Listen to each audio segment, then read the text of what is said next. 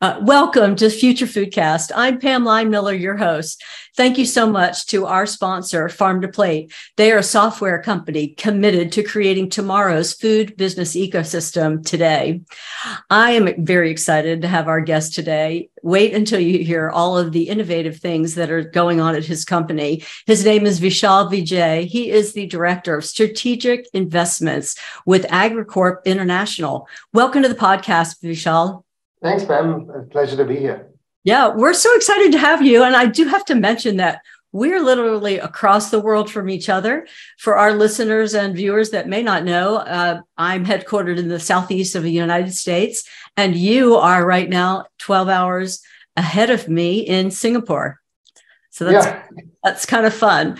We truly do have an international podcast. We did before, but now we foray into Singapore. We're excited about that. Well, tell us about what's happening just broadly at Agrocorp International that you're involved with. There's probably less that I'm involved with than there's stuff that I'm involved with. Okay. I'm part of the general management of the company and really looking at the overall, we chart a course and we try and maintain our path towards achieving our targets.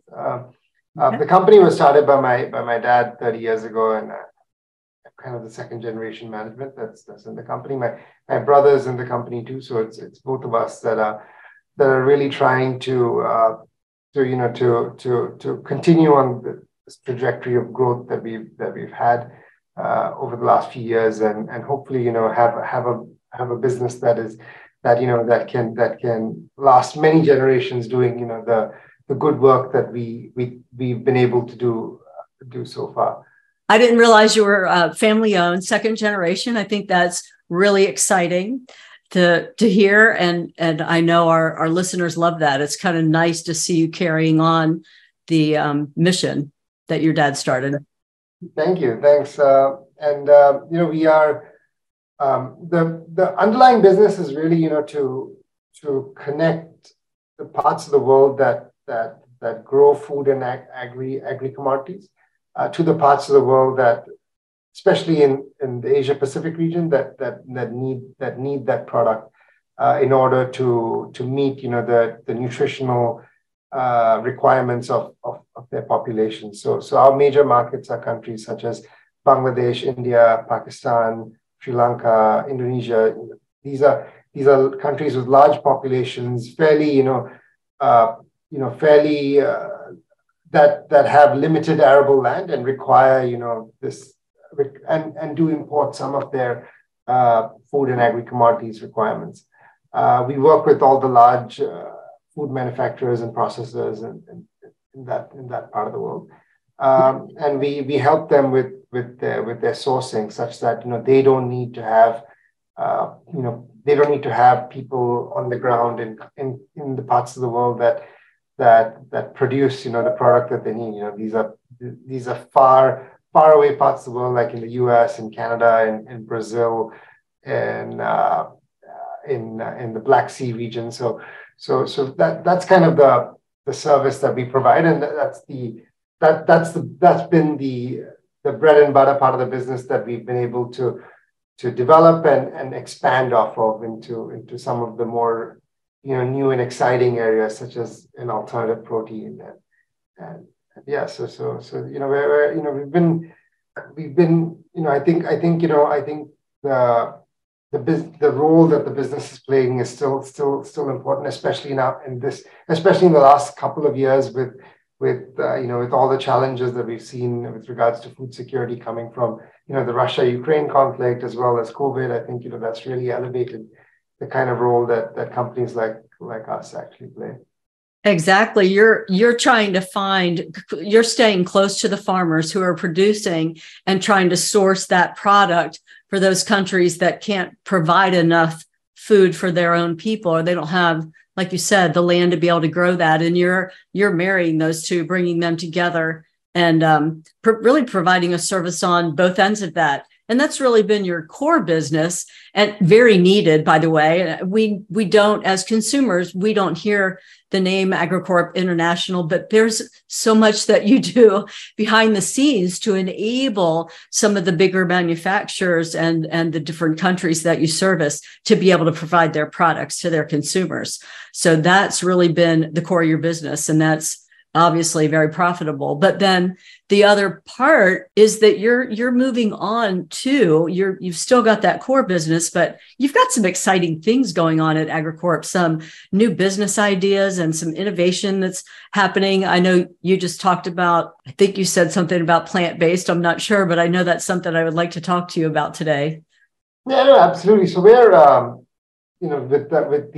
with the core business, we've become one of the market leaders in pulses, which are products such as lentils, chickpeas, that come under legumes, but a subcategory of legumes. So it doesn't include soy, but includes like I said, lentils, chickpeas, peas, faba beans. So we've become a market leader in that particular market.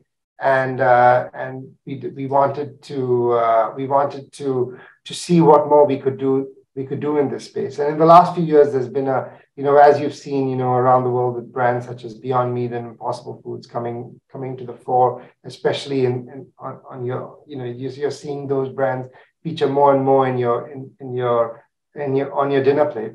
I think we've started to see a lot of interest in what role pulses can play in this push towards more sustainable diets and a more sustainable food supply chain.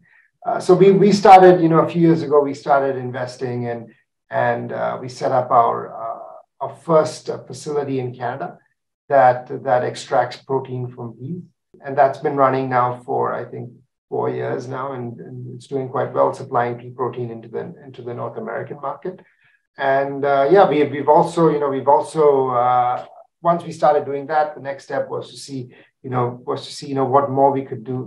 Once we produce the ingredient, how do we make the ingredient processing better, and what are some of the food applications we can devise with the ingredient? So that's under that premise, we then started a research facility here in Singapore, where we've got a few researchers working on understanding the functional properties of plant proteins better, as well as trying to conceptualize applications that use these products.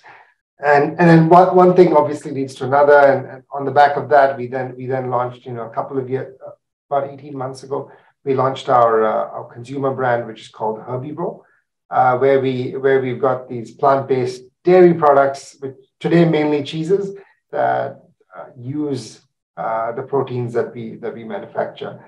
And that brand is really trying to address some of the challenges that we see, at least in the plant-based industry today, in which products have very long ingredient lists and may not necessarily provide a healthier option as they do a sustainable option. So we're trying to really conceptualize products high in nutrition, as well as maybe little we use a rule of 10 in our labels, where we try and keep it to 10 or less ingredients in each of the products. 10 or less. I'm sorry, explain that to me. 10 or less, rule of 10. Ingredients. 10 or less ingredients. Oh, ingredients. Okay. Yeah. Interesting. So you're getting away from all the long lists that you were talking about and really staying more straightforward. And so those of us who are consumers actually can read the label and know what we're getting in our product. Having all the most recent consumer reports that have been coming out have suggested that consumers really are reading labels more than they've ever done so in the past, and their decisions on what brands to buy and what not to buy really stems from understanding what kind of health benefit the product will provide to themselves. So that's the number one consideration, even higher than price today. So we are trying to, and that's been actually more of a recent shift, I think, and especially I think COVID has contributed to that, because it's really the pandemic really made everyone more aware of their health than ever before. So I think I think we're what we are trying to do at Herbyvore is to try and build something that's aligned with this particular trend. Right. And with the Herbyvore line, I know that I should have really said plant-based protein too, that part of what you were trying to do with the pea protein and some of the other things you're extracting, working with the legumes. But you also are answering one of the main consumer trends, which is the pandemic. You're absolutely right, Vishal. Consumers are more interested in healthier diets because they're realizing that really shoring up their immune system and eating better is going to help their body fight off disease and just keep them healthier moving forward. They are paying attention. You're absolutely right. They are reading the labels and they care what's on the label. So obviously you've done your research and you know exactly what's going on with them. But we are definitely reading the labels. So I think that your focus is absolutely right on. I hope that things start to take off for those brands. I don't know how they're doing, how the plant-based proteins are going as far as gaining traction, but people are more open to having alternatives on their plate. Yeah, I think the long-term trend is strong. I think recently, there's been, especially, a lot of people have been talking about, how the Beyond Meat stock has been performing and using that as, as a reflection of the wider industry. And I think, the way I'd respond to that is, for example, when smartphones first came about, there was a lot of people that were against it, and were talking about how can you keep this bulky thing in your pocket, and I think we're still in the very, very early days of the innovation cycle. I don't think we've even seen the Apple grade of plant-based products in the market yet, right? So I think you will, over the next 4 to 5 years, see a better quality of product coming into the market. And so I think there's just this short-term volatility that we're seeing today. But I think the long-term trend is robust. And I think, whenever we look at trends, we look at, we try and operate off of fundamentals, and the fundamentals remain as it is, right? We still do have an issue with our food supply chains in terms of making it more sustainable. Global warming is still a challenge that we need to address today. And, sooner or later, we're going to have to figure out a way to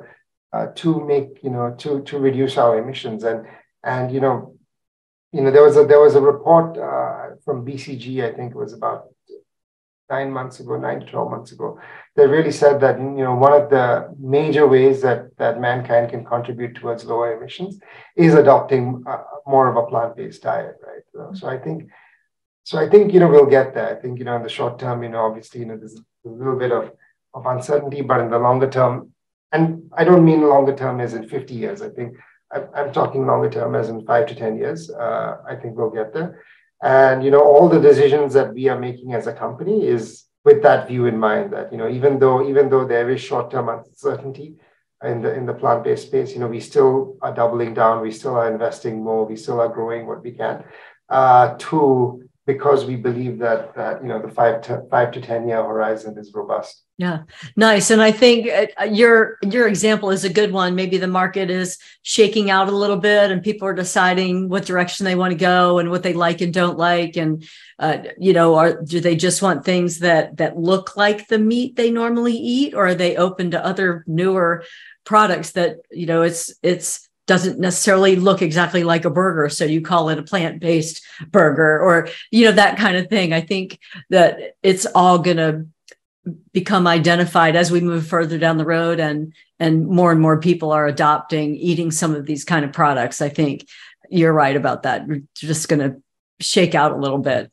but the future is strong. I mean, we just need to figure out some alternatives. I don't think meat eating will ever go away because there's a vast part of the population that I feel like will continue to be meat eaters or eat meat as a part of their diet.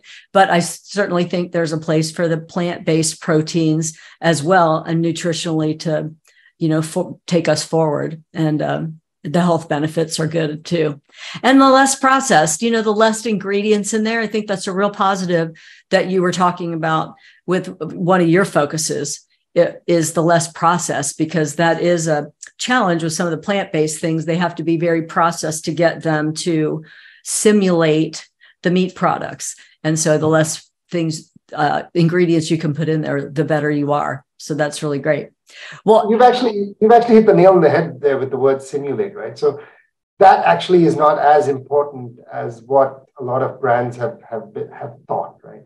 As I said, the main consideration is health, and then second is price, right? And third is taste and texture. Okay. None of those top three are saying that you need to mimic the conventional proteins, right? If you provide a nice enough user experience, it could be a unique user experience, but if you provide a nice enough user experience, consumers will get there, right? And I was reading there was some interesting commentary on social media this past week about how the plant-based market needs to follow markets such as quinoa, for example, where quinoa is now, the consumption of quinoa around in North America and in Europe is something like $80 to $90 billion a year, right? It's become one of the major carbohydrate replacements on your dinner table, right? And that that didn't come about because quinoa said, "Hey, I'm the new rice." Quinoa, the quinoa market, with some intelligent marketing, focused on a lot on the health benefits,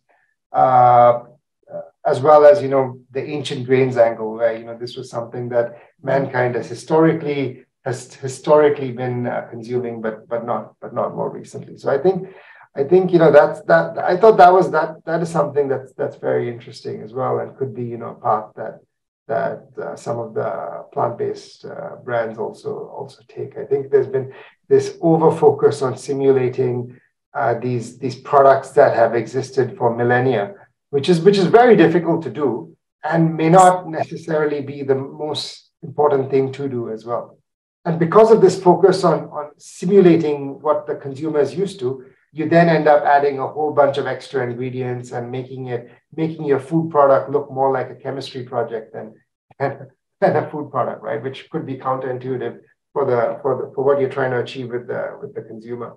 So. Yes, counterintuitive is exactly right, and that is my comment. So I'm glad to hear you say that. The majority of what I've seen, however, is companies trying to simulate the meat products. It's bacon that looks like bacon, or it looks like a sausage, or it's a plant-based burger. It looks like the meat patty, but it's a plant-based burger. And I'm glad to hear you say that maybe the total focus shouldn't be on that. Maybe your total focus isn't on that. It's on some of the health benefits and the pricing. And of course, you want to have a good tasting product, no matter what it looks like.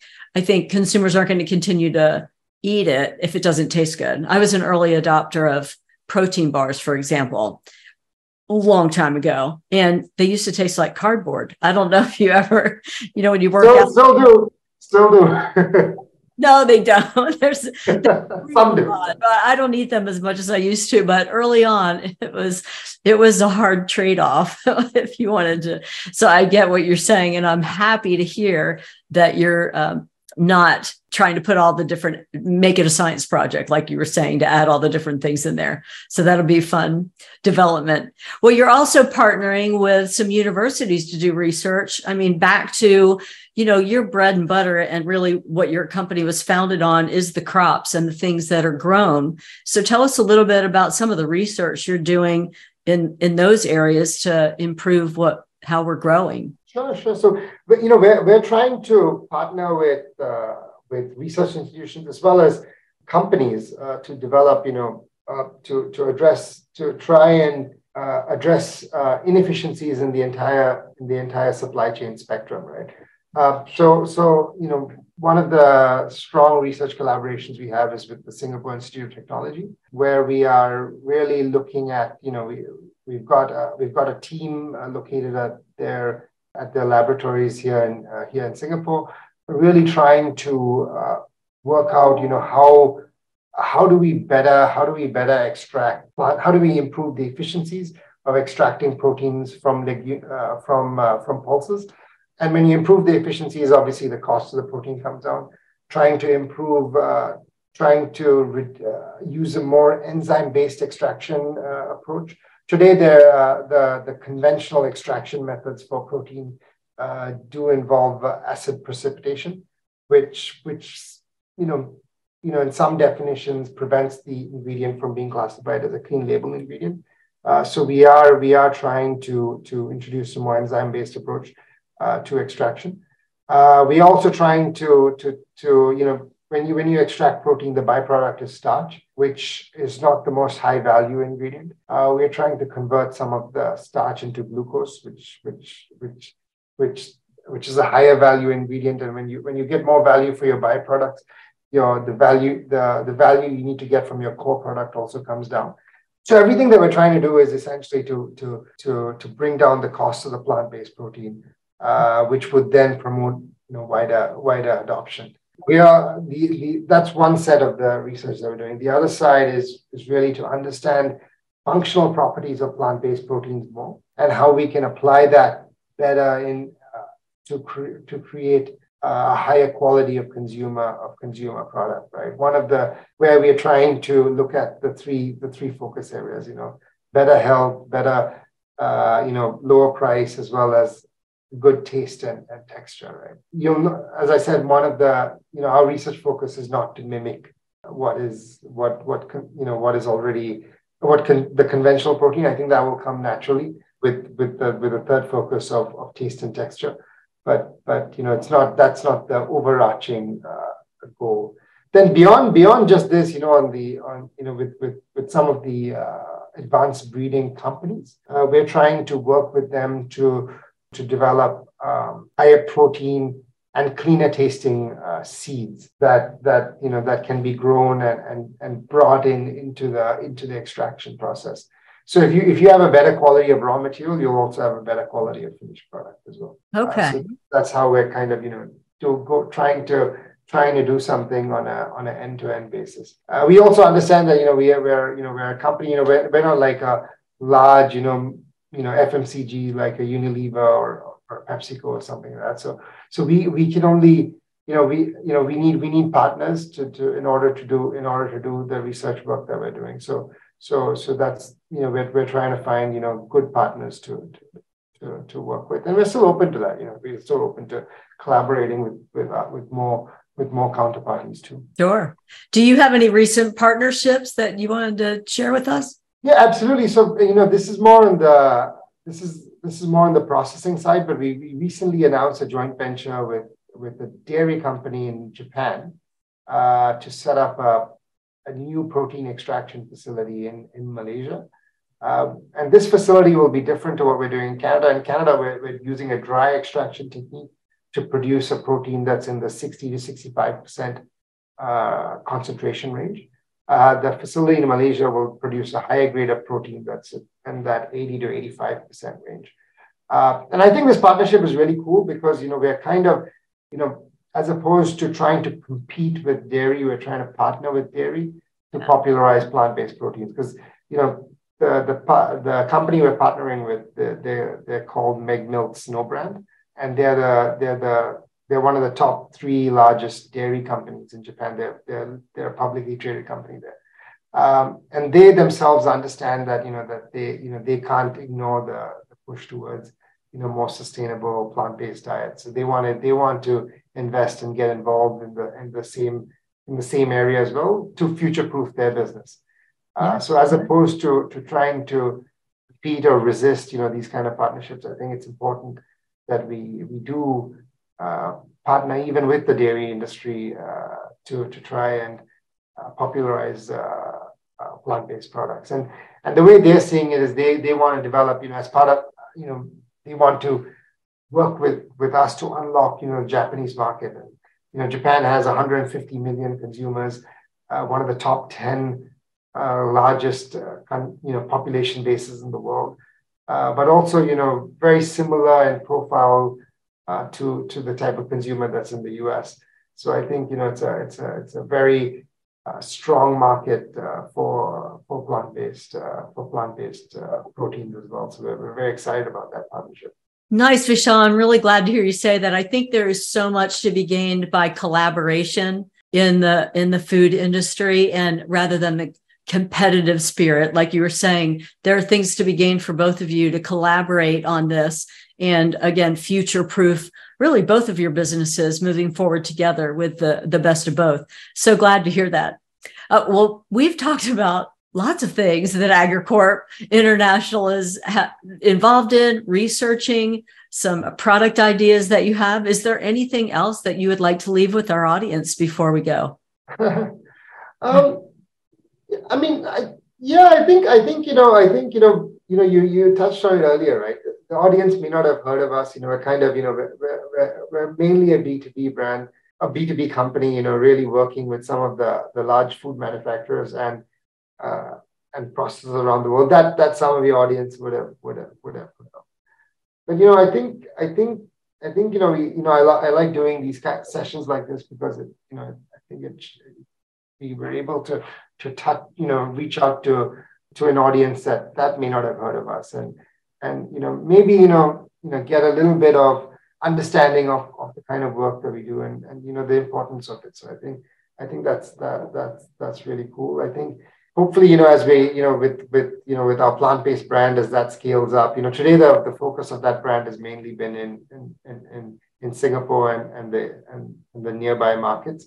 But over the next few years, we hope to get that brand out into Europe and North America too. So I think hopefully more people will get to hear of us and understand what we do from that brand scaling up.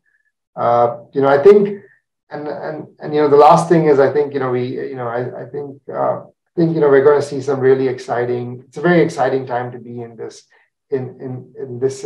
business. I think we've seen a lot of volatility in the financial markets and more recently in the tech markets, I think. But I think in this particular industry for food supply chains, as well as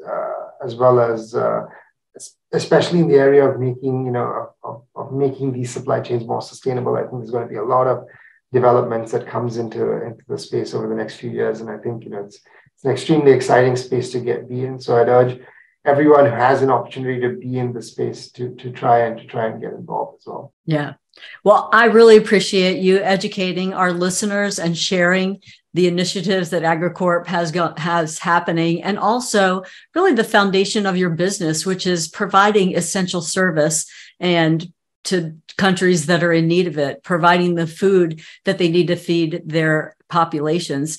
I really, really appreciate that. And I know our sponsor appreciates you coming on, because Farm to Plate is all about enabling better food supply management, food supply chain management. And that's exactly the space you're in. So they are very interested in bringing this kind of information to the audience, because people don't really know what goes on kind of in the B2B world. We know what we buy at the end, but we don't always know how it gets there and all that goes on in the research that you're doing. So thank you so much for sharing that with us, Vishal. No problem. Have a great night. Thank you. Thank you. Thanks, Pam. Really enjoyed being here. Thanks for listening to Future Foodcast. Future Foodcast is powered by Farm to Plate, the leading food blockchain platform. Subscribe on YouTube or wherever you listen to podcasts to stay up to date with the very latest innovations in the food industry.